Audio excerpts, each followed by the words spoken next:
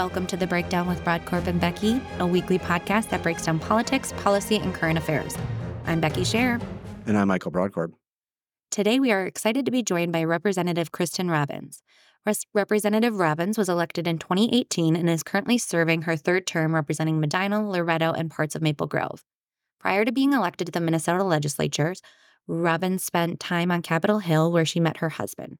After her work in Washington and furthering her education, Robbins returned to Minnesota where she co-founded and served as executive director for the Economic Club of Minnesota.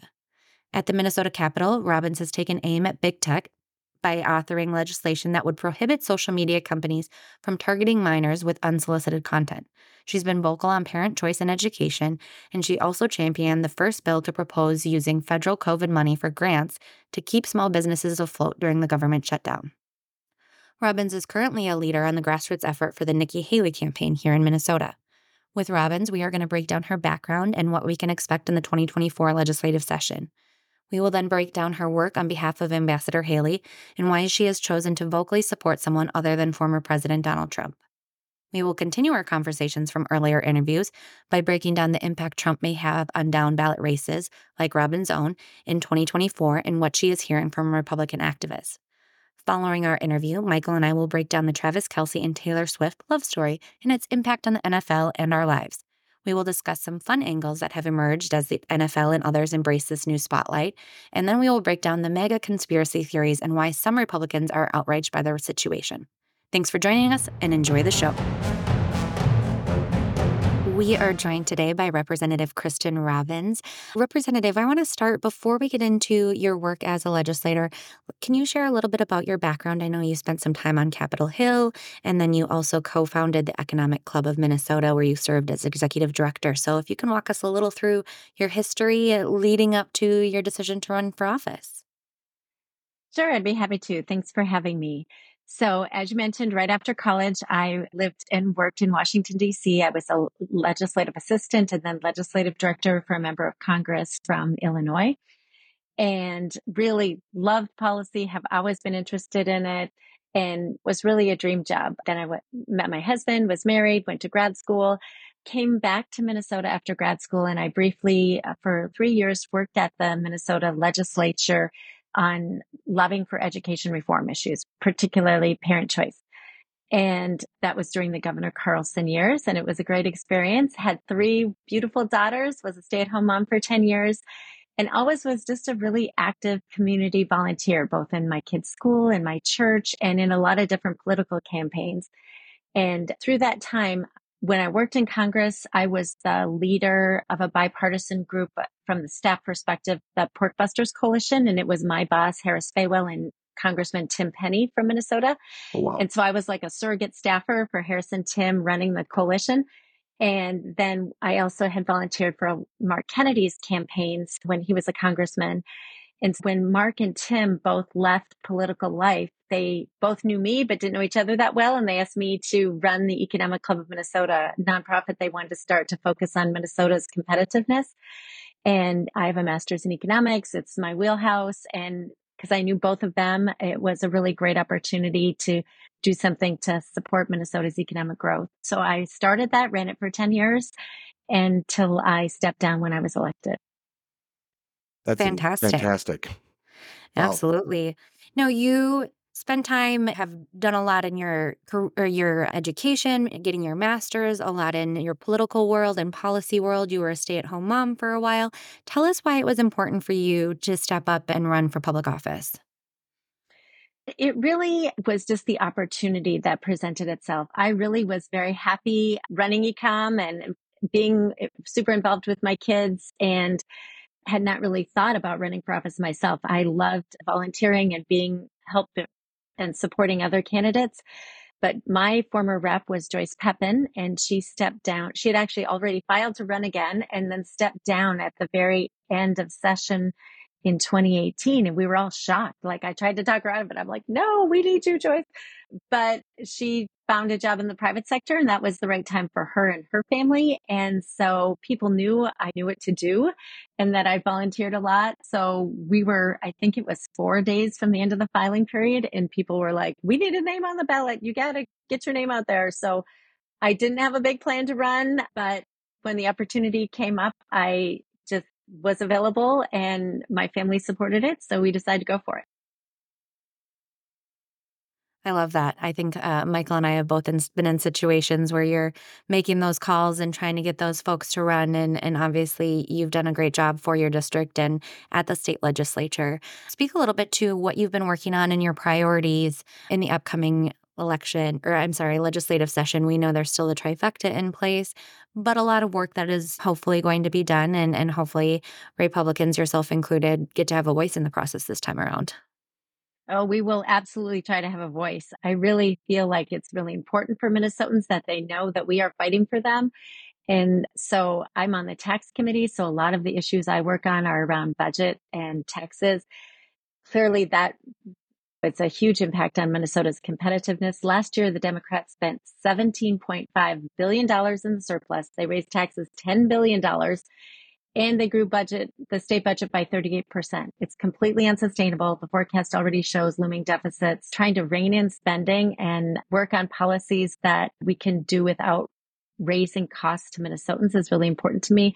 Addressing Minnesota's need to make life more affordable. I hear all the time how people can't afford gas and groceries, seniors, families. People are working so hard and they're getting further behind because of the inflation. So we really need to focus on how we can ease the burden on Minnesotans, not raise the burden on Minnesotans. So some of the issues I'll be working on are the paid family leave bill.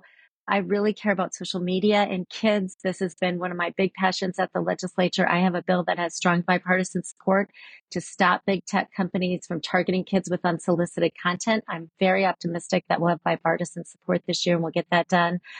I really care about education and the READ Act, making sure that works so that we are addressing the literacy crisis in this state.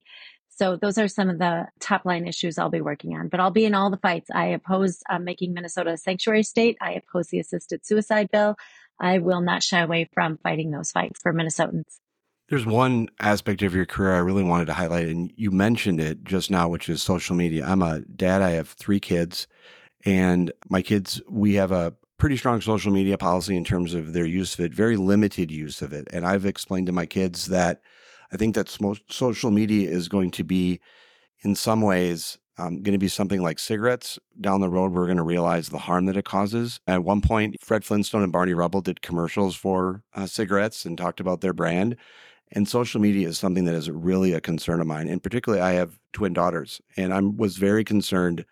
And I've had a lot of conversations with them about the use of social media. They have very limited use, but I've shared with them a number of legislative activity related to and other kind of peer studies that are done, just general kind of consumer awareness about how young girls feel when they're engaging in social media and how it can target them and bombard them with stuff. And so I really want to just applaud you as a parent, myself as a parent, applaud your efforts in related to social media, because as someone who uses it very aggressively myself, I understand the pitfalls it can have for kids, the targeting, and it's just a real concern of mine. And so I just wanted to applaud your efforts on that as a parent of 3 teenagers who, we've had that struggle inside our house, how to use social media and how to use it properly. They've come around to where they were a few years ago. And I think they certainly now understand the balanced conversations I've had with them about how social media can really impact your kind of mental health and your well-being. And I just wanted to say I appreciate your efforts, and I hope that there's a bipartisan consensus and you get the support you need to get some work done on that. Thank you. I really appreciate it. I really am hopeful. Zach Stevenson, who's the DFL chair of the Commerce Committee, has been a solid supporter of this throughout the process, and we're working really well together on this. And we are in a mental health crisis that really there's demonstrable research now that links it to when social media became widely available to kids. And it's about the design of these apps. They are intentionally designed to keep our kids engaged as long as possible. And there's really no dispute about it anymore. And if the public is interested in something, I want to recommend Jonathan Haidt, Haidt. He's a researcher at a professor at the New York University. And he has done extensive research on the harmful impacts of this and has a great Substack on it. So Follow Jonathan Haidt on Twitter and you will learn a lot and you will see the facts of how this is so impactful. And the other thing I want to give a quick shout out to while we're on this topic is encouraging parents to get your schools to go cell phone free. My Maple Grove Middle School in Maple Grove, they went cell phone free this year. And at first it was quite controversial and it has been a game changer. So parents, teachers, students all are thankful that they took this step. There's less drama, less bullying, much more engagement in the lunchroom, much more focus and attention in the classroom. Across the board, he is being universally praised. So shout out to Patrick Smith, Maple Grove Junior High principal. He got it done. And I want all other parents to encourage your schools to do the same. Thank you for those resources. And again, just thank you for your work that you're doing. I'm glad you brought it up, but I was going to acknowledge it anyways, but just thank you again for your work. Two things real quick on that. Representative, if people are interested in working to make their school cell phone free, what would you recommend? Do they reach out to their superintendent or their principals, or how do they go about that?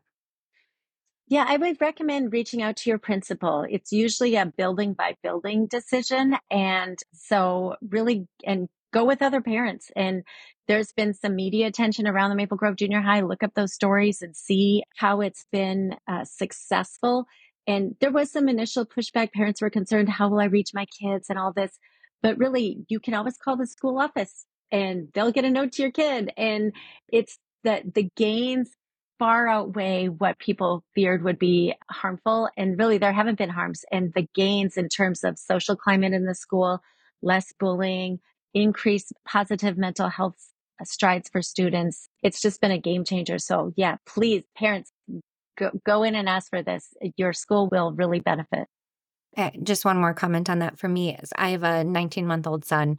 Michael and I have discussed a little bit of what things could even look like when it's down to him. And it is something that I've thought about a lot. Social media came out when I was a freshman in college. Facebook really came out then.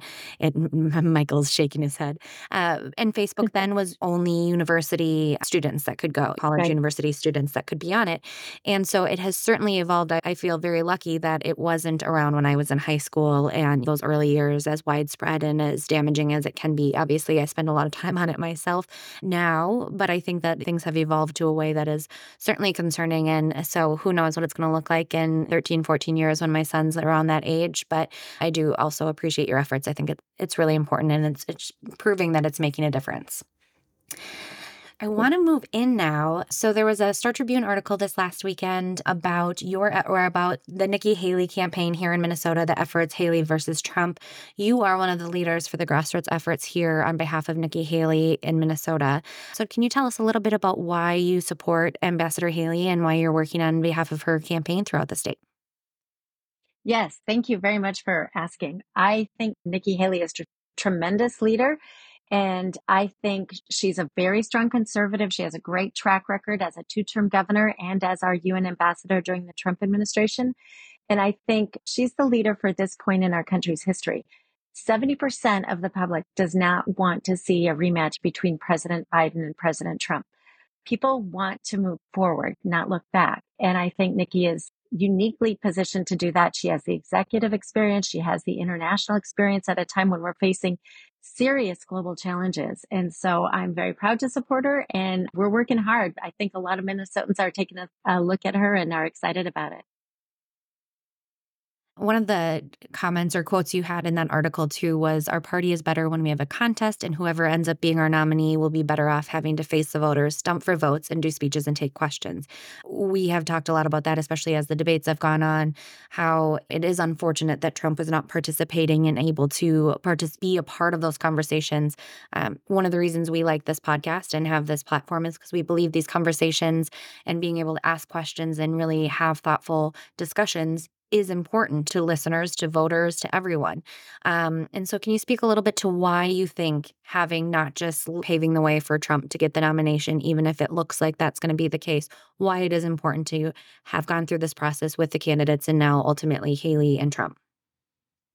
Oh, absolutely. So it's all of those things. It's like the candidates become better. I think the country and our party is stronger because we had 14 candidates at one point and we got to hear most of them on the debate stage. We got to have a lot of give and take on issues and understand nuances of where people were coming down on questions.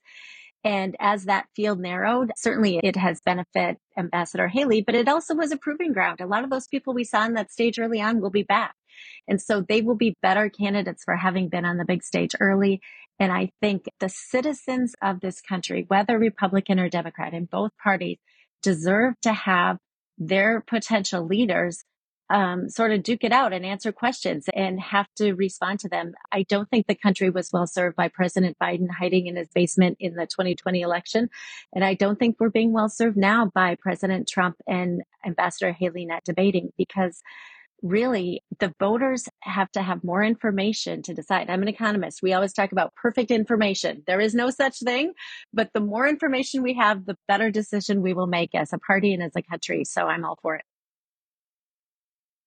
And why, when you were looking at this, I always think it's really impressive when candidates are willing to be vocal about their opinions, especially in a race like this. We talked a lot about the congressional delegation coming out for Trump and how that was to be expected because of what you can hear at the doors and from the delegates and Republican voter base. Why did you think it was important to be a vocal supporter of Ambassador Haley? First of all, it's what I think, and I never shy away from telling voters what I think, and then the voters will decide if they want me or not. And I totally respect my voters, but I'm not going to hide from them that I'm a supporter of Nikki Haley. And secondly, I was disappointed with our congressional delegation. I really think they could have taken the tack that they're going to welcome the debate and the primary. Minnesota has a presidential primary. Let Republican voters pick who they want. And I think it drives more engagement in the process if we have two people in the primary race. Otherwise, I think a lot of people would stay home. And I think robust participation in the presidential primary is good for all of us on all levels of the ballot. So I think having a horse race is good for our party.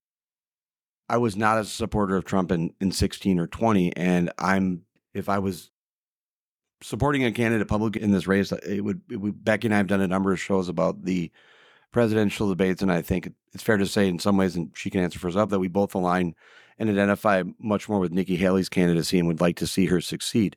One of the concerns that I have is if Donald Trump is a nominee.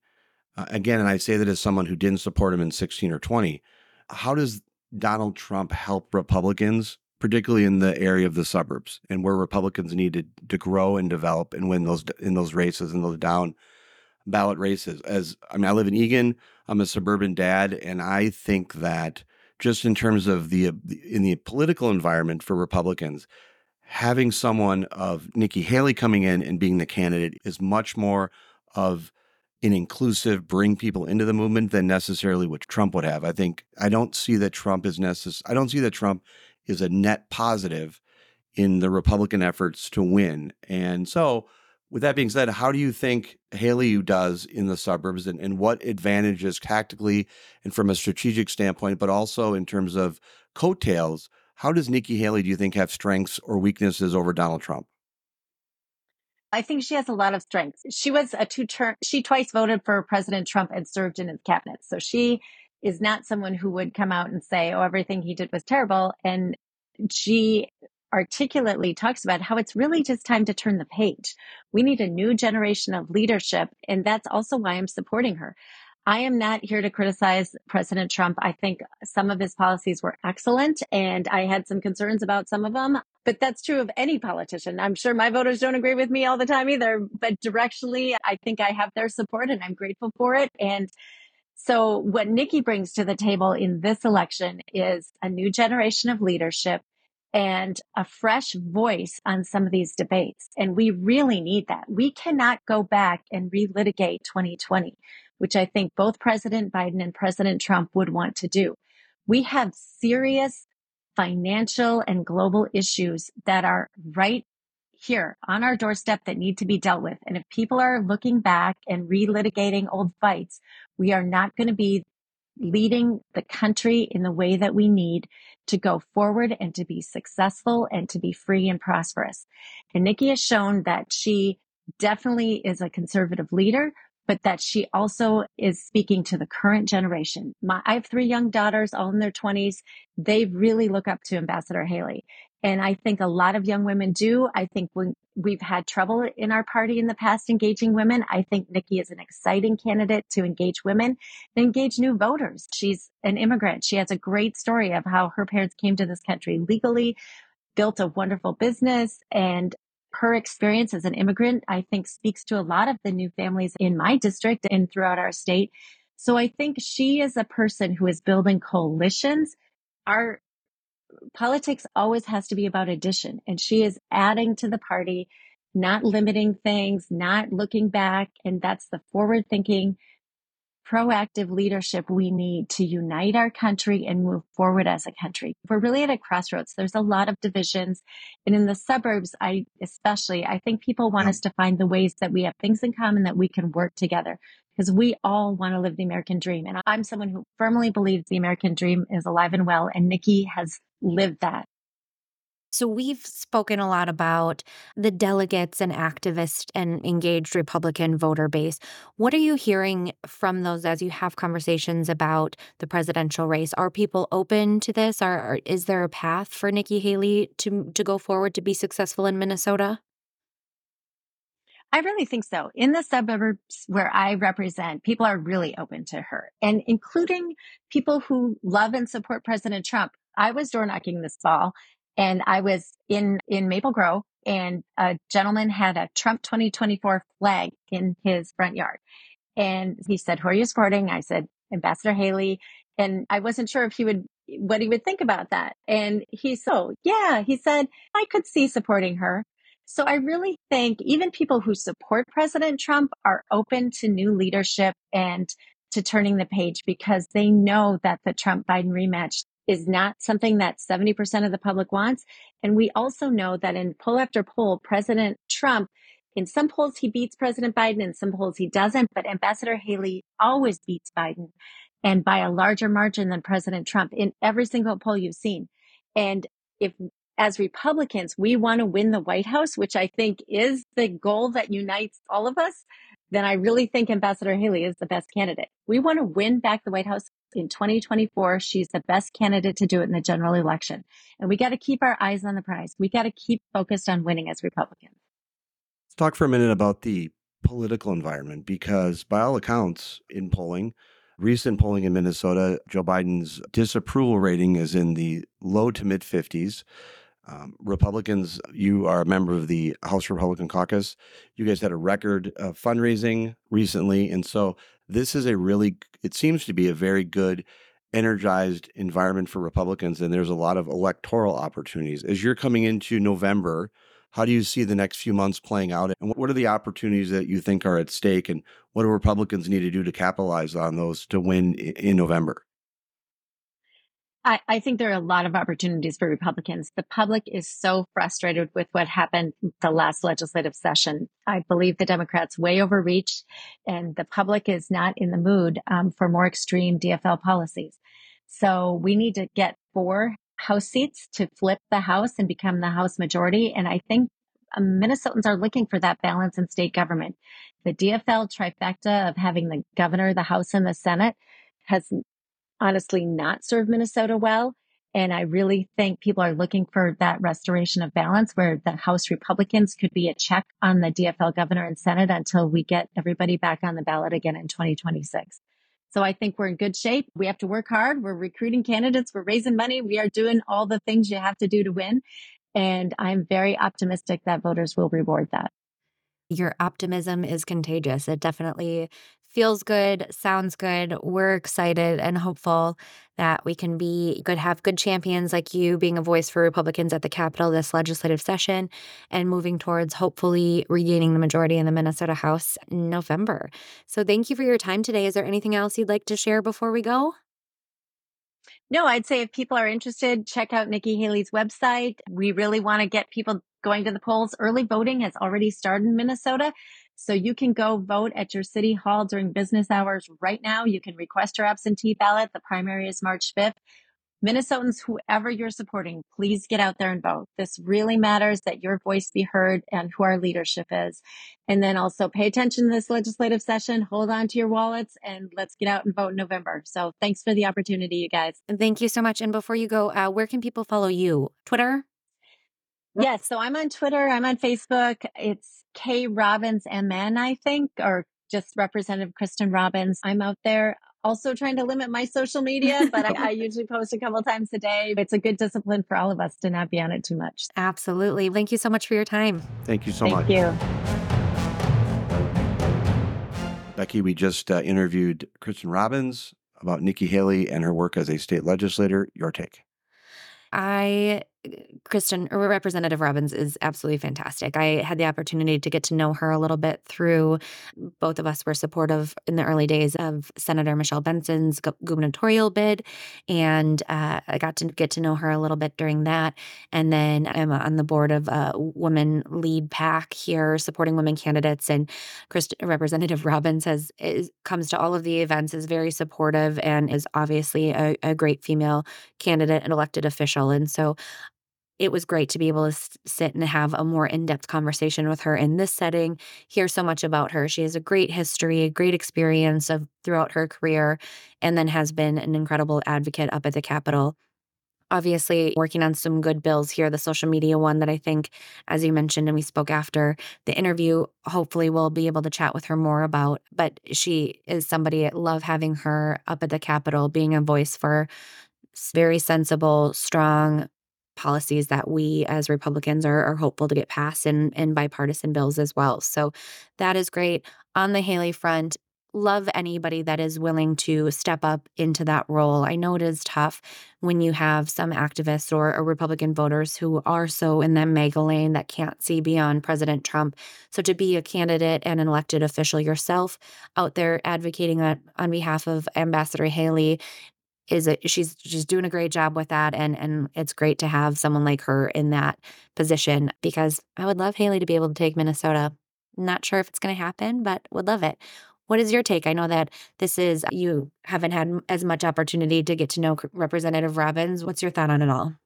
This was the first time I had the opportunity to speak with her. I obviously know her from serving in the legislature and just being an observer of the legislator that I am. Legislature that she's a representative, I thought she was dynamite. I was really impressed by not only her background, but her focus in what she was talking about. I really identified with her discussion about social media, her priorities as a legislator, but also her support of Nikki Haley. It's something where I think that's where we would both be in this race. We're looking as for that Trump alternative in this Republican primary. And I think she had a lot of good points to raise about that. I also think as it also ties into a subject that you and I have spoken to immensely, which is how Republicans make gains in the suburbs and with female voters. And I was very much impressed by her message and the discussion point on that. It was a perfect interview. And it's the exact type of interview we wanted to do on this show. It was a great, as I said, first opportunity I've had to ever talk with her. I was very impressed, and she is going places. Whether she wants to just be in the legislature or wherever she wants to go, she is. I think. I shouldn't say I think. Just from my perspective, as just like average suburban dad, Kristin Robbins is really focusing on a lot of key issues that I think would resonate with suburban moms and dads where I particularly live and across the state. And her resume and just her advocacy and where she's focused, I think she's got tremendous potential, and it was a great opportunity to talk to her for the first time. And thank you for helping set up that interview because it was a home run, and it was just a real opportunity, I think, for our listeners to get to know her more. And thank you for your work in setting it up because it was just a home run. And I think that Representative Robbins really has her finger on the pulse when it comes to Yep. that suburban woman or suburban parent. She's done a lot of work. She said she got interested and active on parental choice in education. She's done some work on small businesses post-COVID shutdown. She is advocating for parents and helping kids when it comes to social media. I think she really is finding these policies to champion that are something that resonate with so many. It's not a partisan right versus left. It's how do we keep our family strong and how do we move our Main Street forward together. And I really appreciate that and keeping her head down, doing good work. And we'll certainly hopefully talk to her throughout the legislative session as we move on. Absolutely.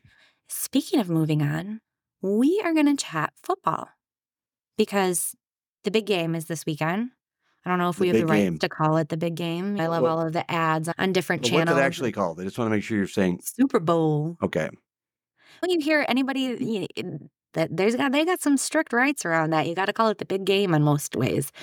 Wait, we're But not this isn't Russia. We're allowed to hey, call it the Super Bowl. have you seen the ads? They call it the big game in a lot of them. I'll send you Let me some be clear. articles. Let me I'll just post an let article me after. we're calling it the Super Bowl. If you think It we're is gonna the just Super Bowl. I'm not discussing the big game. I'm talking about the Super Bowl. The NFL Super Bowl. It's the Super Bowl between San Francisco 49ers and the Kansas City Chiefs. Make no mistake about Yes, it. This isn't some rugby match. This is the got it. big game is the Super Bowl. It is the Super Bowl. The Super Did you think Bowl. this is Russia or something? We can say Super Bowl, Becky. Okay. Super Bowl, Super Bowl, Super Bowl. All right. I'll send you some articles. Hopefully, we don't get sued. I'm just Why kidding. would we get sued for discussing the Super Bowl? Super Bowl. Look, I don't want to be engaged in an unnecessary lawsuit, but by me saying Super Bowl this many times, the absolute best thing that could happen for the breakdown with Broadcore and Becky is that as Roger Goodell and the NFL sues me for saying Super Yeah, Bowl, I'm on board. then say it. Super Bowl. There you go. Now you're This in on weekend it. is the Super Bowl, and one of the best things aside Big from game. the apps and the commercials, and obviously watching some football, hopefully a good game, we're going to talk Taylor Swift, Travis Kelce once again. So there's some really cute things coming on. Everybody's taking advantage of this opportunity.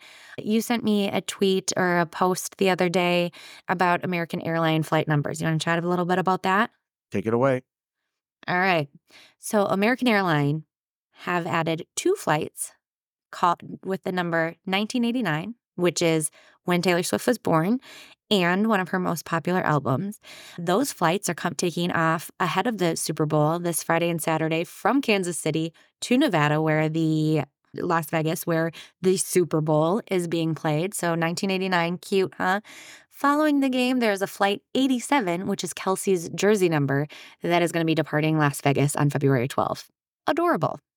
It's great. It's really funny. Somebody got their paycheck made that week by going to a meeting and saying, you know what we should do? It's great. Look at all Now, that attention. Your reaction is to say it's cute. My reaction Yeah, is to say it's cute. It's the exact type of somebody, as you said, got their paycheck to do that. What's the other side to that? That that's people are upset. people are upset. Yes. It's America. People have to be upset about everything, right? Before we get into the upsetness, let's chat on one other item. The financial benefit to the NFL and the Chiefs. So this is something my husband had shared a tweet about and looked up some stories, articles.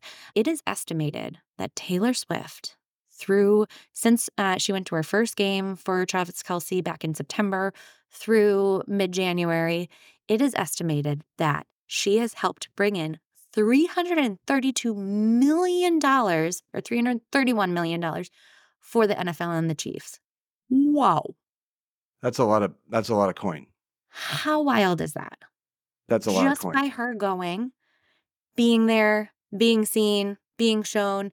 Obviously, it's been a lot of hoopla, right? Like we saw after the first September game, the NFL tweeted or changed their Twitter bio to something cute, Taylor Swift related. Everybody is glomming onto this for good reason. They see the benefit in it.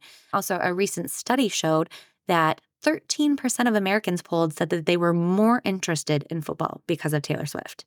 In particular, among Gen Z and millennials, it was at 24 and 20% more interested in football due to Taylor Swift.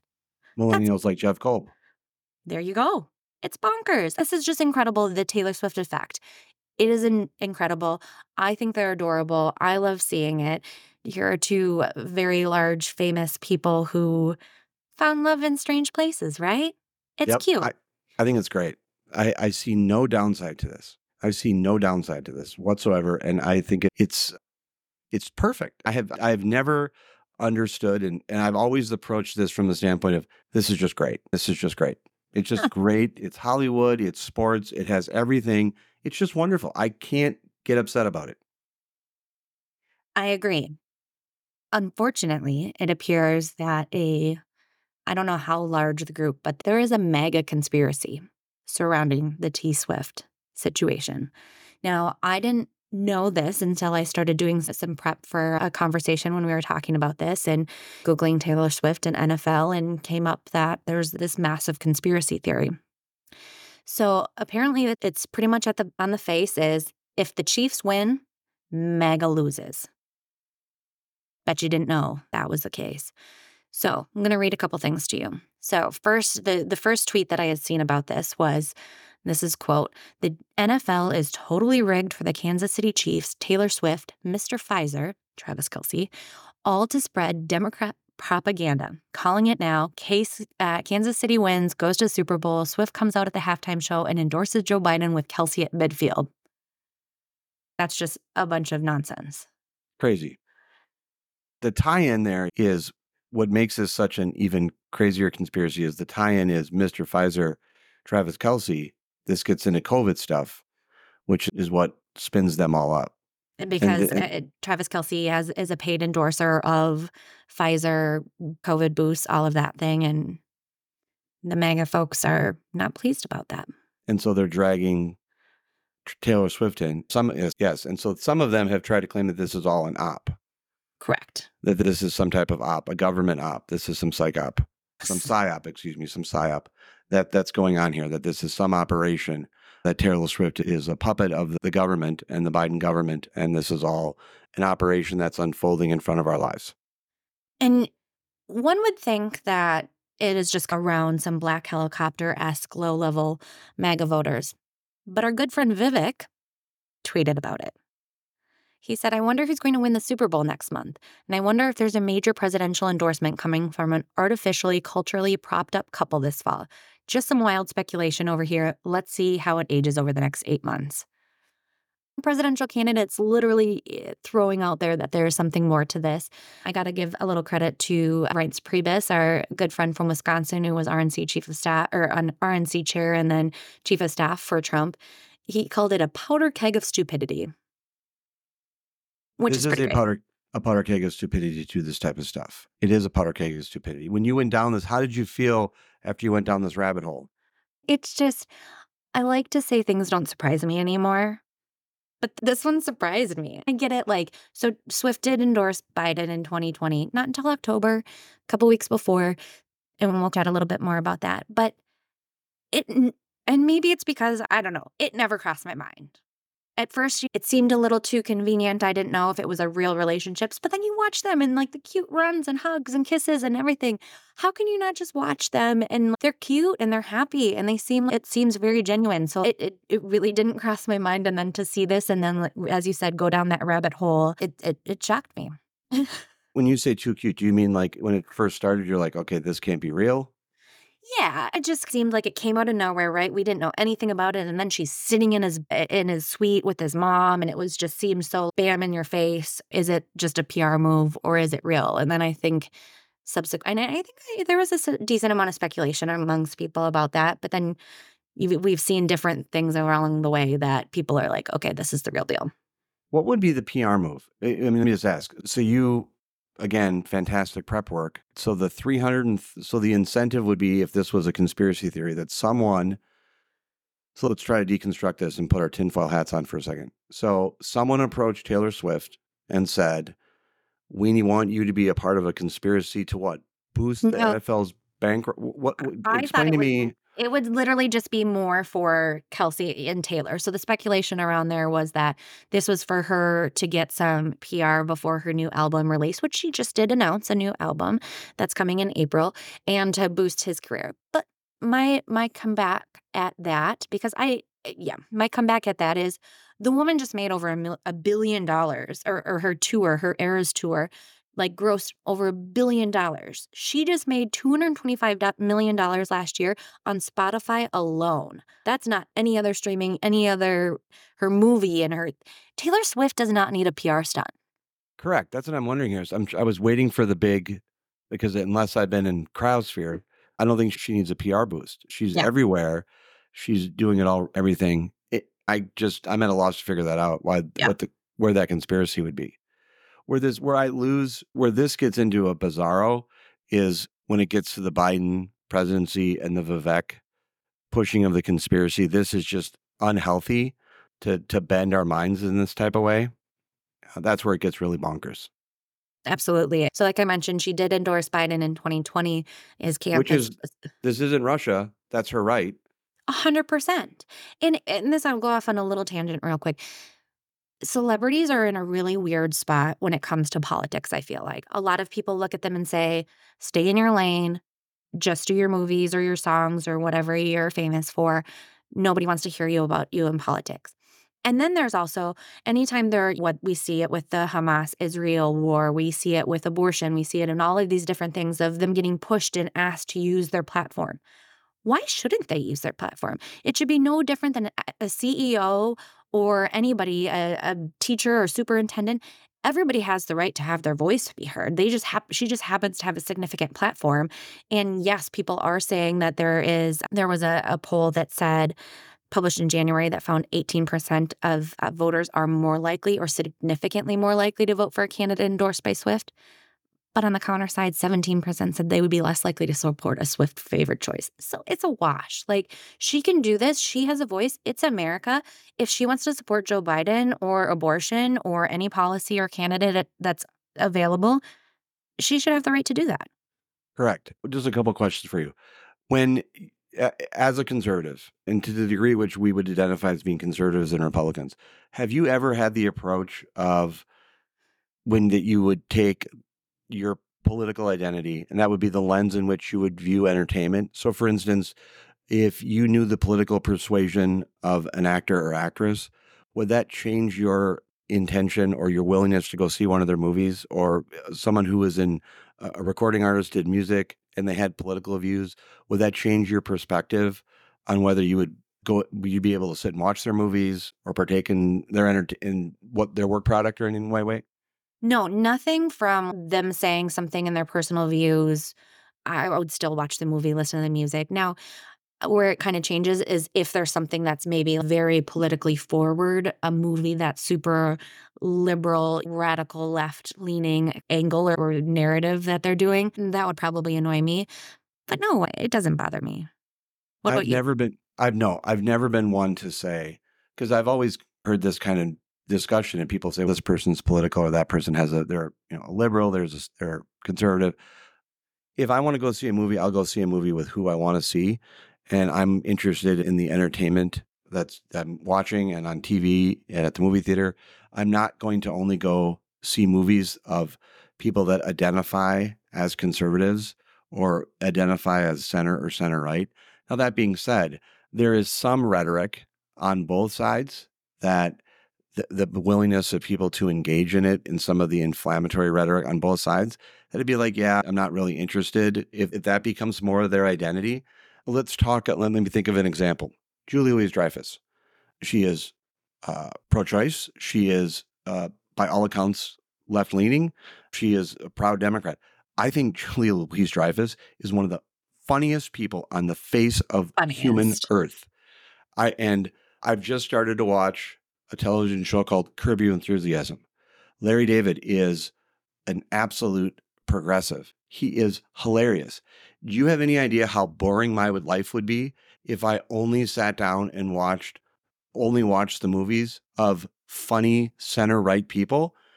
I could care less about Now, that being said, you get into some of that type of rhetoric, and particularly, I will just say, in current kind of discussion, situations with the terrorist attacks on Israel and that current conflict, I'm not interested in. That is just a line with me. And so people that have been what I would argue to be that have not taken seriously the atrocities against Israel, that would be one that I'd be like, they need to sit a few plays out. But I just want, when I flip on Seinfeld or Curb Your Enthusiasm or something else, I just want to watch TV and I can separate that type of stuff. I'm not one who's going to sit down and say, okay, I really like this Curb Your Enthusiasm guy. I'm going to look him up on Wikipedia, figure out and look him up on the FEC, and that's going to drive where the remote control goes. I'm not going to decide based on someone's contribution history what rank they come up on the TV show. Right. I completely agree. There's only so much of Jon Voight that I can watch. And I will say that having met Jon Voight, I did meet Jon Voight. And that being said, having met Jon Voight, there's only so much of Jon Voight I can watch. There's only so much of Jon Voight out there. Yes. And having been to a couple national conventions and seen conservative celebrities, I just would say to you that if my entertainment view was only through partisan lenses, I would be missing out on a lot of good content. Completely agree. Yep. I completely agree. Real quick before we move on this topic, did you see that they announced there was going to be a new season of Curb? Yes, I am started to get into this show. And one thing I just will say about my wife has an incredible track record of pinging television shows years in advance and me eventually catching up. When I first met her, she was really into this show called, you may have heard of it, called Seinfeld. She was a very early adopter of a TV show called Arrested Development. She has been telling me for a very long time about a television show called Veep. And so she has just very good. And I've watched all of those because of that entry point of her kind of bringing that stuff up. She was also ahead of the curve on Curb Your Enthusiasm. And it's just hilarious. And I know Larry David's political background. I know that he is. But again, I just want to laugh and I just want to watch TV and I want to watch the good stuff. And the good stuff, to be very honest with you, the good stuff to me is those types of shows. And if I cared about someone's political affiliation, or if that was the lens in which I would watch stuff, I think I would be watching. My ability to watch quality entertainment there would be a very limited pool in which I could do that. And that's not the way I want to live. If I want to go see a movie, I could care less what someone's political views is. Again, that's being said, when we're dealing with, there's been some celebrities that have gotten involved in, and I'm just like, yeah, that's a line that I'm not super interested in hearing particular opinions on about and them getting involved. But in terms of watching TV, Larry David is absolutely hilarious. And I know I sound like an old man because I'm late to the game on him, but I get his political background. But that doesn't change the fact that watching his show is absolutely unbelievably hilarious. I think that after the football season, maybe our new segment has to be about good TV shows because Yes. I got lots to say on it. Well, yeah, like Wrap what are your give me your definition on a good TV show. all of the ones you support. You just said Arrested Okay. Development, Veep, Friends. Got to throw my friends in there. Curb Your Enthusiasm. I love the cringy awkwardness that you sit and feel. It's Yes. great. Larry David's great. So let's close out our Swift Kelsey segment here. One thing I just wanted to also say, we talked with Representative Robbins about people getting out and voting, requesting your ballots. Taylor Swift Instagram post in 2023 helped lead to 35,000 new voter registrations. She has an impact. That's doing good for all. I love it. Then I want to just chat one thing. We chatted a little bit about it when we talked about the Swift Kelsey saga a couple episodes ago. There's a little bit of annoyance I have with all of this. There's a lot of NFL fans that are outraged about Taylor Swift being a part of the NFL right now, that she's getting all of this camera time, that people are against it. And from my perspective, and I'd be interested to hear yours, it comes down still to the women versus men side of things. I saw a meme the other day that said, your daughters are watching you hate Taylor Swift for supporting her boyfriend and hearing you complain about her taking 60 seconds of airtime out of your 3-hour game. What they hear is be smaller, do less, do better. And it really struck me because I do think it's so silly to see this outrage of all of these football fans that are so up in arms that Taylor Swift is taking some limelight away from these professional athletes in the game and all of that. It's not. She's adding to it. Like I said, there's some major influx of new football fans. 13% of Americans are more interested in the NFL now than they were prior to Taylor Swift being there. Isn't that a good thing? Don't we want more people in our bubble invested in what I just saw this morning is now considered as America's pastime, America's best game over baseball is now football? Shouldn't that be a good thing? And why does it have to be, again, I went on a rampage last time about if this was George Clooney or Brad Pitt or some famous man that was just at the game supporting their fan or their team over and over. And if they were getting the same screen time, it would not nearly have the outrage that Taylor Swift does. And it just really, to me, goes back to, again, anybody that's pissed off about this is pissed because she's a woman and she's a woman infiltrating this man's world. And man, it just really irks me. What's your I thought couldn't on that?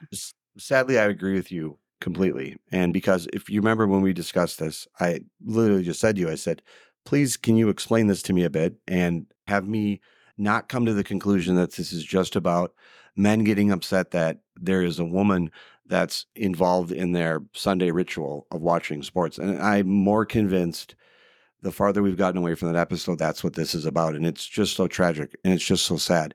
If you go through some of the conspiracy theories that you went down that rabbit hole of about, and a lot of those stem from, number one, she's a woman. It also stems from her political affiliation. And that's what upsets them. If this was Kid Rock, I got to tell you something.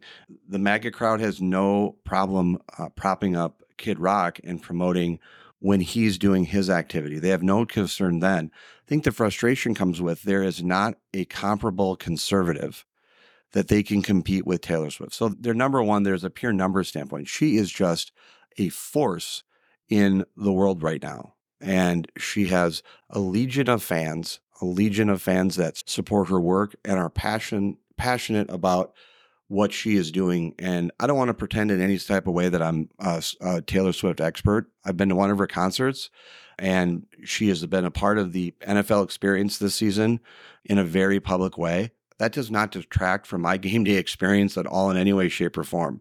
But I do think that a lot of the animosity towards her is because of her political beliefs and sense of who she supports, and because she's a woman. And if Taylor Swift was out there supporting Donald Trump, there wouldn't be 1/10 of these concerns from the other side. She is a incredibly valuable, her work and who she is, her brand is one of the strongest brands, if not the strongest brand right now in the facet of entertainment, social media, and now sports. And I can understand if you're a Trump supporter, why you're intimidated or concerned by that. I just don't think that there's anything you can do to change it, number one. Number two, a lot of this written and this passionate ugliness is about the fact that she's a woman. And it's just so upsetting and it's just so challenging and disappointing and something that needs to be called out. It really needs to call out because again, as I said the last episode, other than living my dream of going to NFL games and cheering for a successful team and going to sitting in suites and going all across the country, I don't know what she's doing wrong. I literally can't think of what she's doing wrong. There has not been any moment. And let me just say to you, Becky, as someone who has gone to NFL games since I could barely walk, and how much I enjoy the NFL game day experience, whether I'm at the game or at home, that is a full-on family event for me. I bring my wife and my kids, go to NFL games. It's been a part of me growing up. When I'm at home watching the games and I'm all popped up on sugar soda and I'm bouncing around the house watching these games, do I get mad that they show Taylor Swift for a second? Not one bit. And to me, if I want I think this is fantastic. And so not only do I not think it's a problem, I think it's a net benefit to the NFL. Look at the revenue, look at the additional eyes that are involved in this. And if I'm thinking of the sport that I never played football my entire life, but of just the sport that I love to watch and enjoy immensely, there's not one thing that Taylor Swift has done in any way, shape, or form that's detracted from my NFL game day experience, whether I'm at the stadium, whether I'm at home, or whether I'm monitoring out through social media. There's not been one thing negative about this. I think it's fantastic. You want to know what's really interesting about this? And this is why one thing I'll share on air. I was working on a script and taking some notes for this episode, and I was typing at my desk in my office here. One of my daughters was standing over my shoulder, and she goes, "Dad, you spelled Travis Kelce wrong." And I'm like, high five. And just think about that for a moment. She knows who Travis Kelce is, and she knows what's going on. And she corrected a spelling mistake that I made. That's fantastic. My daughter knows NFL players. And how does she know some of those NFL players? She knows because of me taking my daughters and my children to the game and looking at the playbook and like looking at like the scorebook and just analyzing all the games and talking about players. But she's also paying attention to the NFL, and she knows who Travis Kelce is. And if you're a dad out there and your daughters or your son or any of your kids know the name of NFL players and you enjoy the NFL, that's a great father, daughter, kid moment. And the fact that my daughter knows enough about the NFL to correct her dad's spelling when he spells the name of an NFL player wrong, that's a high five checkbook for dad, a big dad win, because they're paying attention to the sport. And you know why they're paying attention to the sport? It's not because of their old man. It's because Taylor Swift is involved. And that's great. There's a legion of people that are now paying attention to the NFL. And that's wonderful. If that provides just another nexus point for parents to have conversations and cross-generational stuff, it's just fantastic. And this hatred and this animosity towards Taylor Swift, I think is driven by politics. First and foremost, I think it's driven by just pure sexism. I think it's a woman getting involved in the game day experience, and that's not what people want. Number two, I think a lot of the animosity is driven towards her political views, which she is entitled to have. This isn't Russia. And if you're concerned about the Taylor Swift, the strength and significance of all the Swifties, then maybe Republicans need to start thinking about how their legislative agenda and how their policy positions are, why they're not resonating with that incredibly strong coalition of people all across this country. They should be thinking about them as appealing to them rather than in having an antagonistic relationship with them. And sitting down, I cannot think of a sillier, more disrespectful exercise than for some angry male to be sitting down in front of a keyboard and typing up some screed and some narrative against how Taylor Swift going to an NFL game is a part of some government conspiracy, and that needs to be diminished. The only thing that I will criticize Taylor Swift for is not coming to US Bank, because it's a great stadium. I would have proudly cheered for the Vikings, as I always would have. I would have, in full disclosure, I would have cheered against her boyfriend, and I would have cheered against the Kansas City Chiefs. But it's a great game day experience, and I wish she would have come. It would have been great if she was there, but she certainly is not doing anything wrong that warrants this type of organized animosity and hatred. And if I can just close on, just get off my soapbox here, what I'm concerned about is the introduction of these conspiracy theories and this rabbit hole that you went down in kind of prep for this show. You are really dealing with some twisted kind of minds and discussions when you're talking about this being some kind of psyop and some kind of organized plot. No, what this is, there is a very successful singer who has a boyfriend who plays for the NFL. They're in a storybook relationship that a Hollywood couldn't script. She has come to her political views through her life experiences, and she has every opportunity in the United States of America to use her platform any way that she wants. Just like Kid Rock can use his, just like John Voight can use his, just like any actor or actress can use their platform any way they want. Now, make no mistake about it, in the marketplace of ideas, people can be critical of entertainers stepping into that lane and doing that stuff, but there's not anything wrong. She has every right, just as much as everybody else does, to do it. And that's my rant on this right now. I fully concur. I just want to close with when I was going down this rabbit hole and reading all of this, it brought me back to our conversation with Pat Kessler last year, where the difference between misinformation and disinformation, and how dangerous this new wave these last couple of years of not just saying things that are not fully backed up, but completely choosing a new narrative and driving a train towards something that is so false that she is working for the Pentagon and Department of Defense. And it's so wild and so dangerous to get there, because people are influenced. And the plethora of news articles out there on these conspiracy theories, because of folks like one of the most recently dropped out presidential candidates for our party, Vivek. It's really unfortunate, and it's really upsetting, and I hope we can get away from it, because it's just not helping the Republican cause at all that we have these black helicopters, wackadoodle ideas coming from some prominent folks within the Republican Party. And it's crazy. I'm excited to watch the game.